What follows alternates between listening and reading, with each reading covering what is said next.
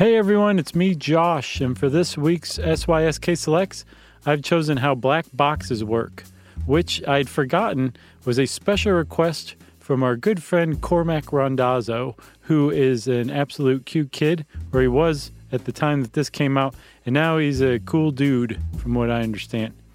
At any rate, kick back and enjoy a look at an amazing invention that can survive a plane crash. Welcome to Stuff You Should Know, a production of iHeartRadio's How Stuff Works.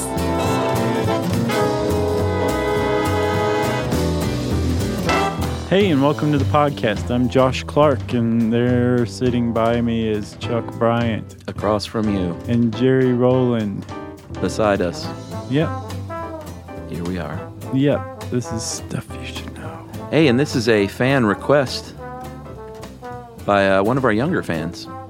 Yeah, Cormac Randazzo. That's right, our buddy Joe's son and wife Kat. They all listen as a family, and it's adorable. They shout at their stereo as a family. Yeah, apparently Kat shouted at the stereo when you didn't remember 13-year-old girls doing finger spelling sign language. Mm-hmm. Joe said Kat was like, how can he not have known this? That's all we did. It wasn't around in Toledo. Yeah, and you know what? Emily didn't know about it either, and she was in Ohio, so maybe it's everywhere but Ohio. Yeah, Ohio, left behind as usual. It's pretty funny. Yeah. But Cormac suggested that we do an episode on black box flight recorders. And that's what we're doing. Yeah. So, Chuck, if you'll indulge me before we get started. Yeah. I don't know if you remember, but a couple of years ago, a fan sent in some day planners for us. That were like year-long day planners. They're the ones made out of old library books? Yeah, and and they had like decoupage, liquor stuff on the covers. They were great. Perfect. Yeah. Can't find anything even remotely that good anywhere. Been looking for a while. So, dear listener, if you are still out there and you are listening, get in touch with us because I would love to buy those from you every year. Oh, yeah? You like those? Oh, they were great, yeah. Yeah, Yumi went crazy for it. Nice. Yeah, so if you are that person, get in touch with us. Put in the subject line, I'm the person Josh is looking for. Or day planners. Or day planners. Like that. Yeah. Okay, thank you, Chuck. Sure. So we're talking black boxes. That's right. It's pretty interesting, I thought. Yeah, we should probably put to rest the inane question of if they can make something like a black box that can survive an airplane crash. Why don't you just make the whole airplane out of black box material? And the answer is because it wouldn't fly. Yeah. Simple as that. Yeah. So I'm glad we got that out of the way. Yeah, and they're also, we should go ahead and say right up front, they're not black. No. They're generally like bright orange with like reflective tape and things because you want to be able to find it. Yeah. Amongst the rubble. As of the, I think the 60s or 70s, there became a mandate where you had to paint them bright orange so you could find them. But they think that they were called black boxes originally because either the original ones were black, or because it was kind of a grim moniker because the boxes would become charred in the wreckage and turn black. Yeah, I saw another explanation too that I don't think holds water, that they were initially like round and red. And really? When they first debuted it, someone in the room said, oh, what a nice black box, as a smarmy thing to say, I guess, about something that's round and red. I don't know if that holds water, though. Yeah, it's weird all around. And apparently, in the aviation industry, they don't call them black boxes anyway. That's like something for the news media and jerks like us. They probably call them crash survivable memory units. I think what they call them is either one of the two things that are either a flight data recorder or a voice box. Well, there's a lot of it's not that hard, but because of the media and in part because of this article, it's very unclear that black boxes are different things. Yeah, there's two different, we'll get into it, but there's really two different kinds. And what you would think of as a black box is actually a group of components. It's a system. That form the system that's meant to record the flight data and the cockpit sounds, which is the discussion and the beeps and the pings and all that, of every single flight that goes into the air. Commercial flight. Yeah. In order, and then is housed in a way that it will survive even a horrible plane crash.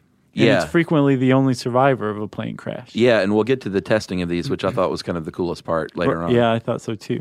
And the whole point is, of course, is to get all the data to figure out what happened in a plane crash. What happened? Because very frequently, it's not, again, if it's the sole survivor, then there's no one there to say, oh, well, there's fire.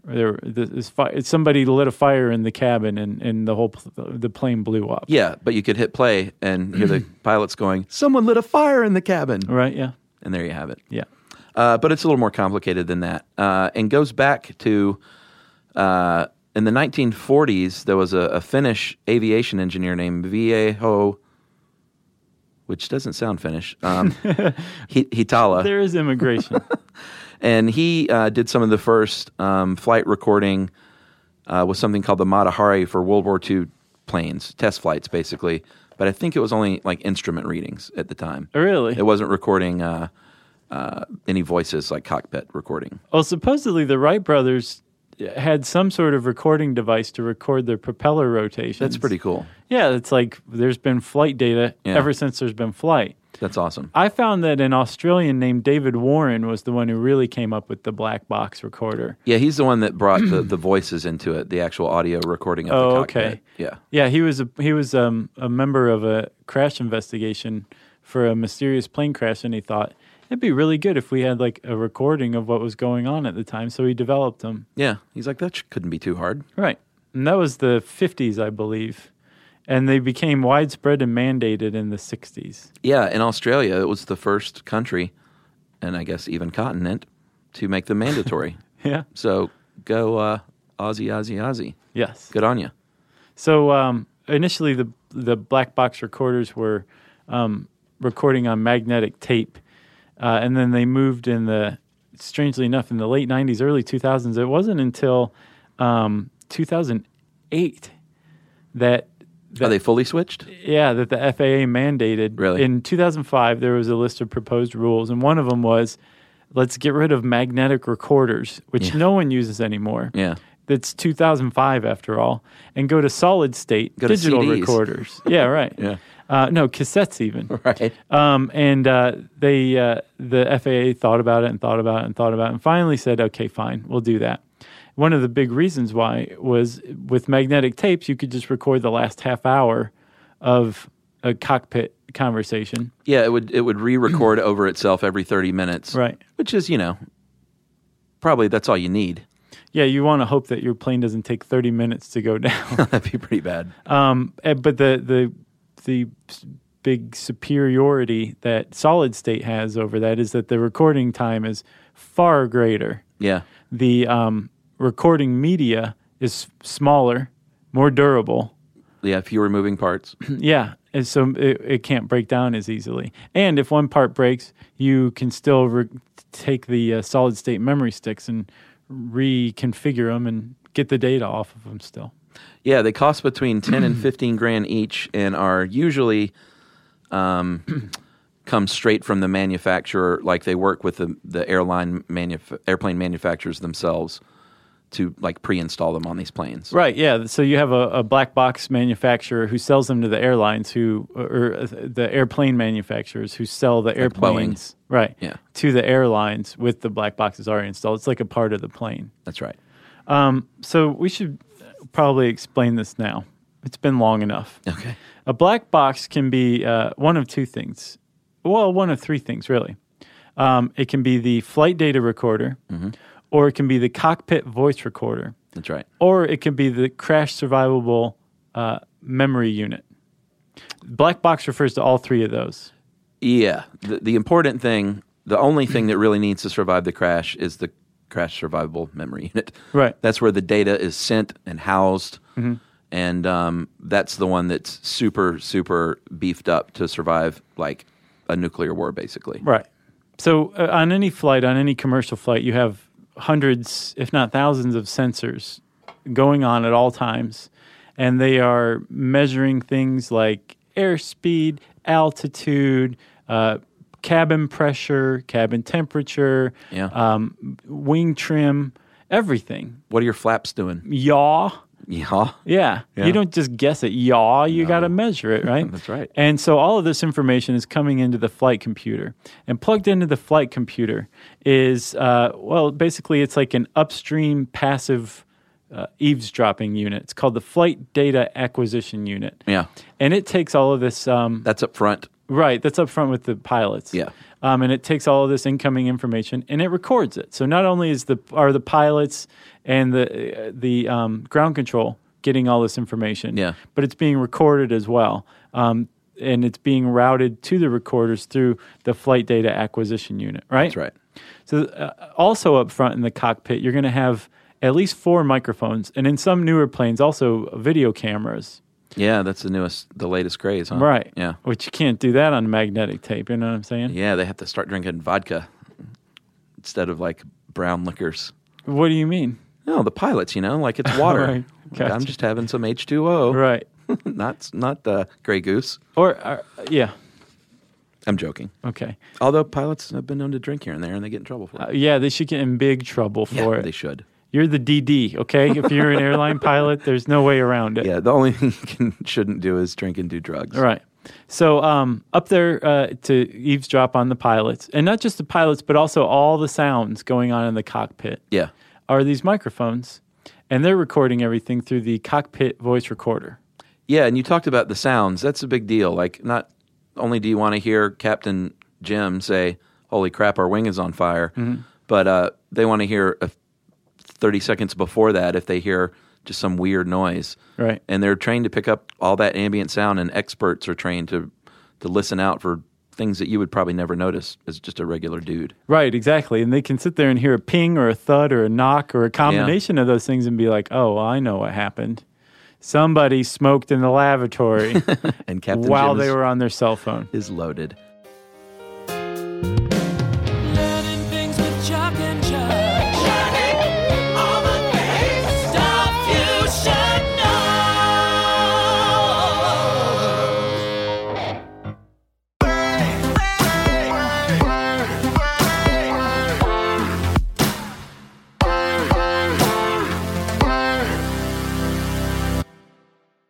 So you've got the cockpit voice recorder, you've got the flight data recorder. Yeah.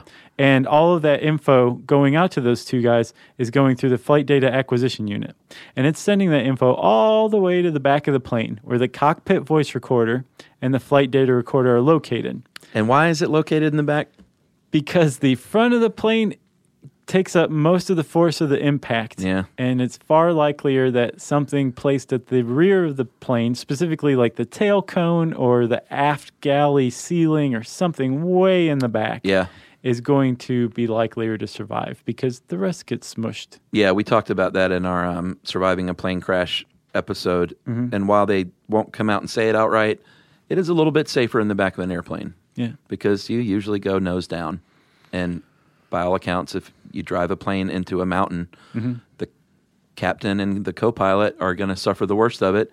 And maybe if you're in the back bathroom having your cigarette, you're shaving like on an airplane, you might have a chance to survive. Oh yeah, and they start like cutting themselves. And speaking of mountains, Chuck, this is as good a place as any to put it. There's something called planecrashinfo.com/lastwords. And there's a lot of, it's not just this site, there's a lot of sites that have recordings from black boxes. No thanks. From like the last seconds or whatever. Yeah. And this site also has just like transcriptions of the last couple sentences. And one of them was mountains. That was the last thing? The last thing. Wow. But then there's other ones too, like Ma, I love you was one. The last words of one pilot. Another one was Pete, sorry. So I guess somebody screwed up. Another one was, hang on, what the hell is this? So that's no good. Yeah, and then other ones seem like they don't realize what's about to happen. Like, this isn't as bad as I thought it would be. Right, yeah. Yeah. Yeah, but it's pretty interesting stuff. Some of it's pretty grim. Some of it's... That's super sad. Yeah. This is like not an uplifting thing to sit around and read on a Friday afternoon. Oh, no, it's not uplifting, but it's definitely interesting. Yeah. I would not recommend reading that before you take a flight. No, as a matter of fact, Yumi was traveling recently while I was researching this, and I meant to go send it to her. I was like, no, I can't send her this. She's got to fly back here. That's awful. All right, so we talked let's go ahead and talk about the flight data recorder. You mentioned that there are all kinds of data being recorded, like up to 700 types of data can be recorded. Yeah. Like they can tell when you just turn a switch on. That's like it's logged all of a sudden. Captain turned on, even interior cabin light switch. Mm-hmm. You know, that's all recorded. And the FAA, they require pre-2002 planes to have a minimum of 11 to 29 parameters. If it was built after 2002, at least 88 parameters. Right. I don't see why they just don't log it all if they can. Well, apparently, like that rule that forced up to 88 parameters to be recorded, like cost the airline industry like $300 million or something. And no, that's the reason. they're notoriously tight, so that's why they keep fighting it. And it's the NTSB that's saying, like, let's push this along. It's 2005. We need to stop using magnetic reel-to-reel. Right. And the FAA is like, I don't know. Well, the FAA is being pushed around by the airline industry. Well, scary enough, I guess this is a good time to mention this. There was something called the SAFE Act, Safe Aviation and Flight Enhancement Act. Mm-hmm. And it's been up twice and has not passed this legislation either time. And all they're trying to do is provide a second recorder, and one of them should be deployable in the rear, which makes sense. Like if the plane hits an impact, this thing pops off the back of the plane altogether. Oh, yeah. And it has the airlines are like, well, it'll cost us like $50. I guess so, because they said the FAA has a long history of delaying much needed upgrades in this equipment, and I guess it's because of price or the airplane lobby. Right. That's yeah. When awesome. your federal agency is actually like a safeguard to protect the finances of the industry it's regulating, that's not good. No, it's not. All right. Why can't everybody just do things right? I know. It's frustrating. And money's typically at the root of it all, you know? It always is. Yeah. All right, so we talked a little bit about the testing. Well, I guess we should just talk about what these things are built out of, why they survive, the CSMU. Back in 1945 in Roswell, New Mexico. No, but there are 3 layers of materials to keep these things safe. You got your aluminum housing on the outside of it, and it holds all your memory cards. No, the aluminum is inside.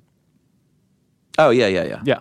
Okay, that makes sense. It's the weakest link, you know what I mean? Yeah, it's on the inside surrounding, it's the last stand of protection, I guess. Right, that is, like you said, it's holding the memory cards. Yeah. Which are the one thing you really want to survive. The only thing. Yeah. And besides the people. This is, right. That's careless. Right, yeah. I guess that's a good point. And this is the crash survivable memory unit, which is actually a part of the flight data recorder and the cockpit voice recorder. Yeah. But it's also separate. It's kind of like the Holy See. Or no, the Holy of Holies, the temple within the Temple of Jerusalem. Yeah, like everything else will get mangled and it doesn't matter. But all you need, are, like you said, are those memory cards. Right, okay. So go ahead. There's an aluminum housing around the memory cards. That's right. And then around that, you have it insulated with a dry silica, 1 inch of it. And that is because a lot of times when planes crash, they catch on fire. Yeah. You want to retard fire? Put 1 inch of silica stuff around this. Yeah. Around whatever you want. Your hand, your head. Sure. Just do it. You won't get burned. And then around that is your outer shell, and it's either stainless steel or titanium. It's about a 1/4 inch thick. And that's like, that's your bomb casing. And all of that is why you can't build a plane out of all this. Yeah, it'd be too heavy. Yeah. And so this 1, 2, 3 punch of a crash survivable memory unit, it's a cylinder. Did you say that? I thought it was implicit.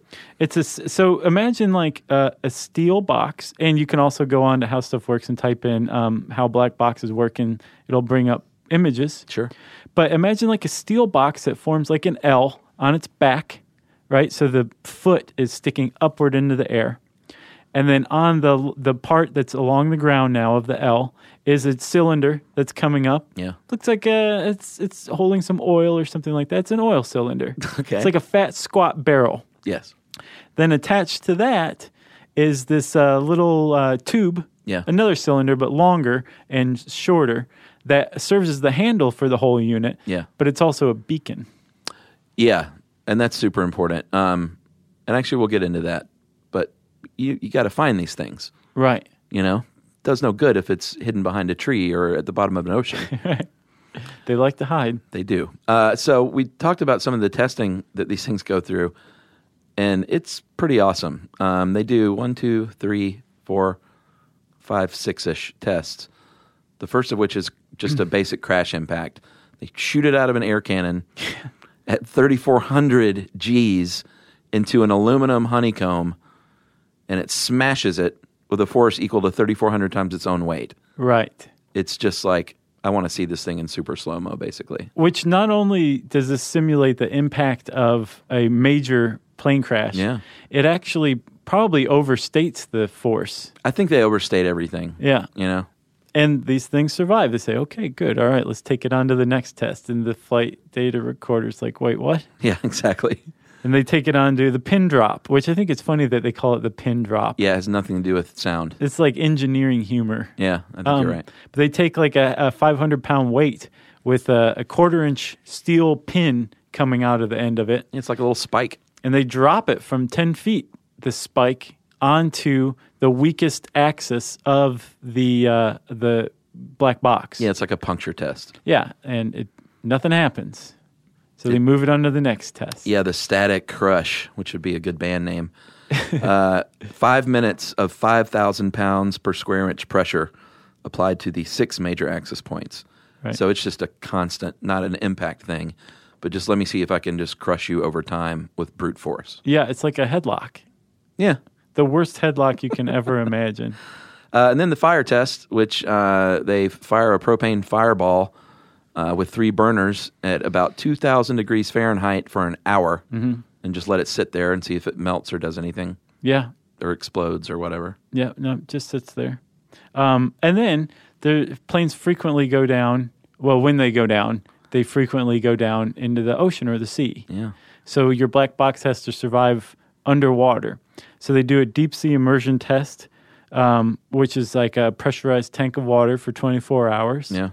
And then they also do a saltwater submersion test. So this thing has to basically sit around in salt water for 30 days. That's right. And finally, they will let it soak in other types of fluids like jet fuel and lubricant and fire extinguisher chemicals and anything else in a plane that it might end up submerged in. Yeah.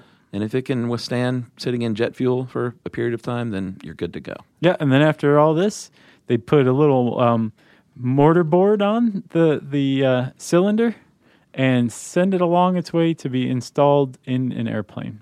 That's right. Where it sadly will only be used if something really bad happens. Yeah.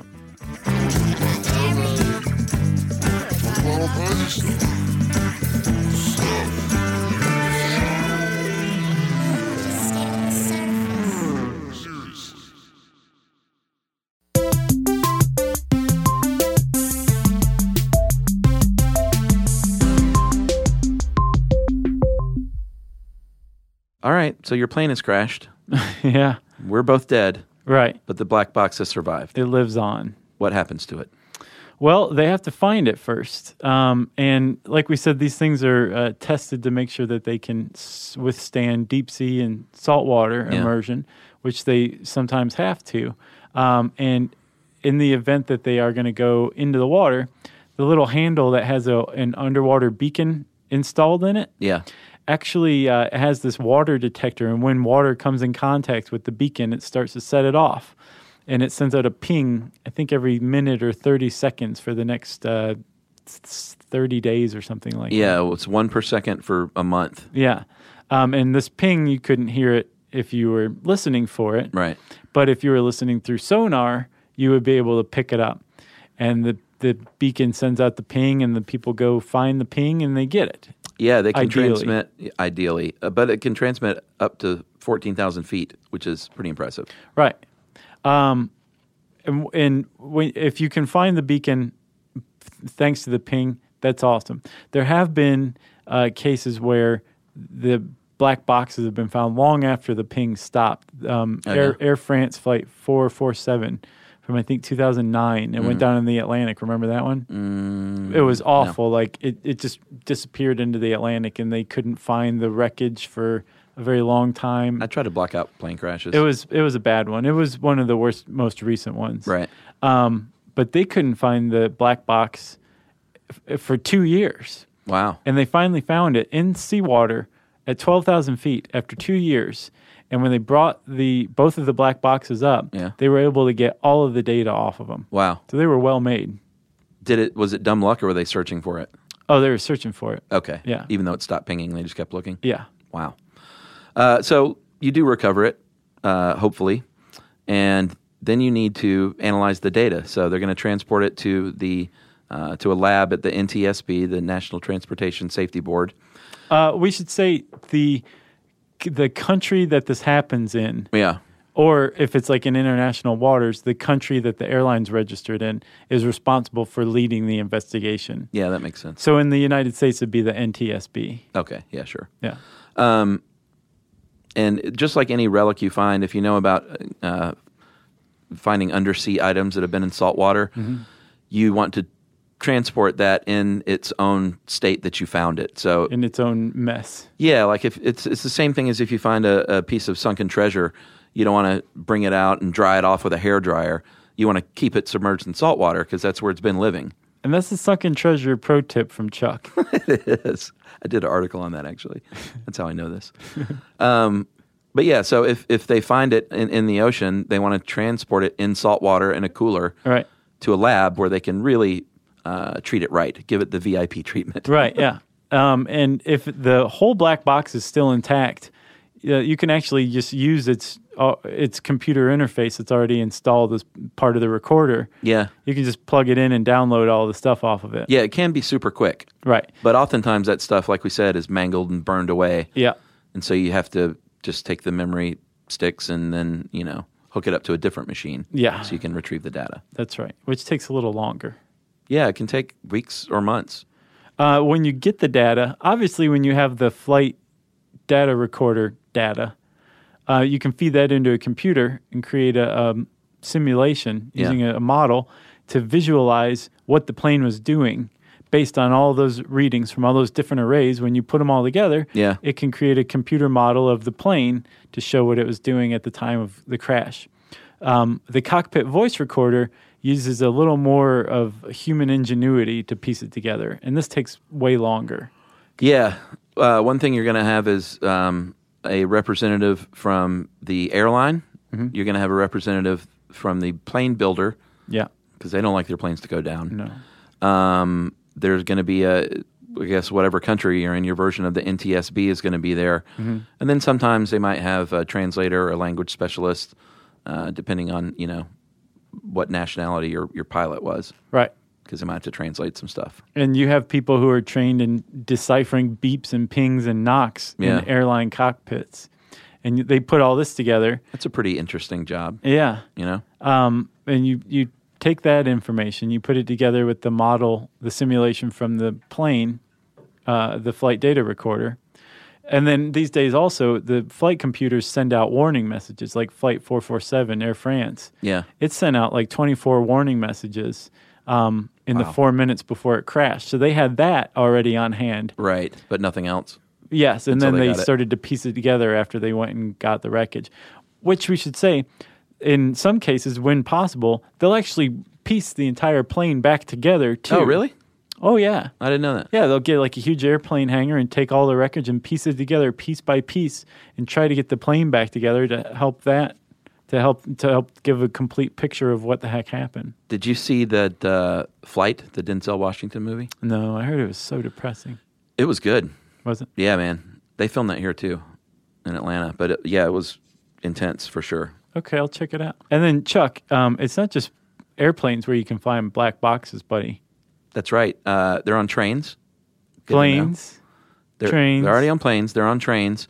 And sort of a newish thing is putting versions of these in cars, either to give you like an insurance break. I think you can opt for these sometimes to prove that you're a safe driver and get it basically tracks like how fast you go and if you're speeding and taking turns too fast and stuff like that. Yeah. But they're a little controversial, I guess, because I think in England you can actually get traffic tickets based on... Oh, is that right? Yeah. I knew that was coming. Yeah. But there's some car manufacturers that manufacture basically flight data recorders into their cars already. It's not necessarily recording like your cockpit conversation or anything like that, but it is keeping track of your car. It's like you know how like your car will tell you that your tire pressure's low or your door's open or something like that? Yeah. There's something that's recording all that stuff, including all of your engine stuff and everything else. That's part of your car too, which amounts to a black box. Because we said that, the point of having a black box is to figure out what the heck happened. We didn't quite go far enough because the point of figuring out what the heck happened is not just to satisfy curiosity, but if there's a problem that's going to translate to other planes too. Yeah, like a mechanical failure. Right. You want to go be able to fix it. Or if there's a way to make planes safer in the future or prevent an accident. That's the whole point of the black box, is to learn from tragedy. Yeah, they should put the voice recorders in cars for drunks. Yeah. For DUI crashes. This guy sounds drunk. Pull him over. All right, focus. Like you start hearing stuff like that, you're in big trouble. Oh, yeah. Like no one else is in the car. You're saying that out loud to yourself. But you're arguing about whether you should focus or not. I shouldn't be driving. Oh, it's fine. Right. We shouldn't be joking about that. That's like super sad. Well, this is a pretty sad episode. Yeah, but we should make pretty sad episode suggested by like a 4-year-old. I know. What's going on with Cormac? I don't know. We'll have to get to the bottom of that. I don't know what kind of parenting is going on in the Randazzo household. Great parenting, I'm sure. I don't have anything else. I don't either. You got anything else? I got nothing else. Well, we should let Cormac, who this is how we originally got the idea for this episode. We should let him play us out to listener mail. Let's hear it. If you want to know more about Black Box, you type that into the search bar, and you can have fun at our fun and entertaining home on the web, StuffYouShouldKnow.com. All right. Well, that was just too adorable. Yeah, it's pretty cute. Maybe we should make that a regular thing. Yeah, so I have an idea. Okay. You guys out there in podcast listener land, if you have a cute kid, you should record said cute kid doing our sign-off for, whatever, saying that if you want to get in touch with me and Chuck, tweet to us, join us on Facebook, yada, yada, yada. And a cute kid that's a fan of the show. Like, don't just train your kid and force them to do something they don't know what they're doing. Exactly. So send us that. Email it to us. Email your permission for us to use it. Sure. And maybe we'll put it in some kind of supercut or whatever. Yeah, include whether or not you want us to say your kid's name or not. Right. All that jazz. All the standard safety stuff. This is very exciting. We haven't had like a call out for anything in a while. Yeah, this could be cool. Nice. Well, okay, so it's listener mail time, right? Yeah, I'm going to call this clearing up some kosher things. Okay. We've had a great response with our episode on salt. So thanks for everyone that wrote in so far. Slight correction for you guys on kosher salt. You were correct on its use of drawing blood out of meat, as eating blood is against Jewish dietary laws. Simply salting the meat, though, will not make it kosher, which is a common misconception. To have a kosher meat, firstly, you must have a kosher animal, one that chews its cud and has split hooves. Sure. While pigs have split hooves, they do not chew their cud. They are not kosher. It cannot be a scavenger, so no catfish or lobsters. No lobster. I saw that Seinfeld. Oh, yeah, that's right. Yeah. Although fish is not considered meat, it is called parv, P-A-R-V, essentially meaning neutral, as in not meat or dairy, which are never eaten together. Right. And it cannot be a predator, so no hawks or chickens. Or no chicken hawks. Are chickens predators? If you're a worm, a chicken's a predator. You know what I mean? All right. Secondly, guys, and this is key, the animal must be killed in a ritual called shechting by a trained ritual slaughterer. Can you spell that? S-H-E-K-H-T-I-N-G. Huh, the second H threw me. Shechting. This process involves a super perfectly sharp rectangular ended knife that's about twice as long as the particular animal's neck. It is forbidden to stab or tear the flesh, hence the squared end and sharpness. In one swift motion, the esophagus, trachea, carotid arteries, and jugular veins are all cut. The animal may not even feel it. Well, who's to say? And will pass out and then die in seconds. The blood is then drained from the animal, and after butchering, it is salted with kosher salt to draw out the remaining blood and rinsed. You know, I knew a lot of that because I read this very, very interesting article in Harper's several months ago. Oh, yeah? And this guy basically infiltrated the meat industry in like Nebraska or something like that. And he describes like a kosher process of slaughter and how different it is from regular process. Right. But then they have this special guy who's like a rabbi or something who works on this line at the slaughterhouse in Nebraska. He's like a super specialized dude. Throat cutter? Yeah. Wow. But he uses like this incredibly sharp instrument. He's really good. He's a Schechter. It's a really, really interesting article. I can't remember the name of it, but I recommend anybody going and finding it. You know what? Maybe you can post that in your blog. I have a blog? Yeah, well, you do your blog posts about the best things you've read this week. Oh, yeah. Maybe you should throw it in there. Yeah. All right. So those are the very basics of kosher meat, guys. Jewish dietary laws and certification are much too lengthy for an email or a single episode for that matter. It's very convoluted. I highly recommend a delightfully witty book called Kosher for the Clueless but Curious by Simon Episdorf. I hope this guy's just making words and names up. I hope I've shed some light on this highly complex aspect of Judaism. And that is from Michelle in Cedar Park, Texas. Thanks, Michelle. Which is near Austin. Nice. If you want to set us straight about something, we are always glad to hear more information. Like we're kind of like sponges, you know? Agreed. You can tweet us short bursts of information on Twitter at SYSK Podcast. You can post us information at facebook.com/stuffyoushouldknow. And if you want to send an email to Chuck, Jerry, and me, you can address it to stuffpodcast@howstuffworks.com. Stuff You Should Know is a production of iHeartRadio's How Stuff Works. For more podcasts from iHeartRadio, visit the iHeartRadio app, Apple Podcasts, or wherever you listen to your favorite shows.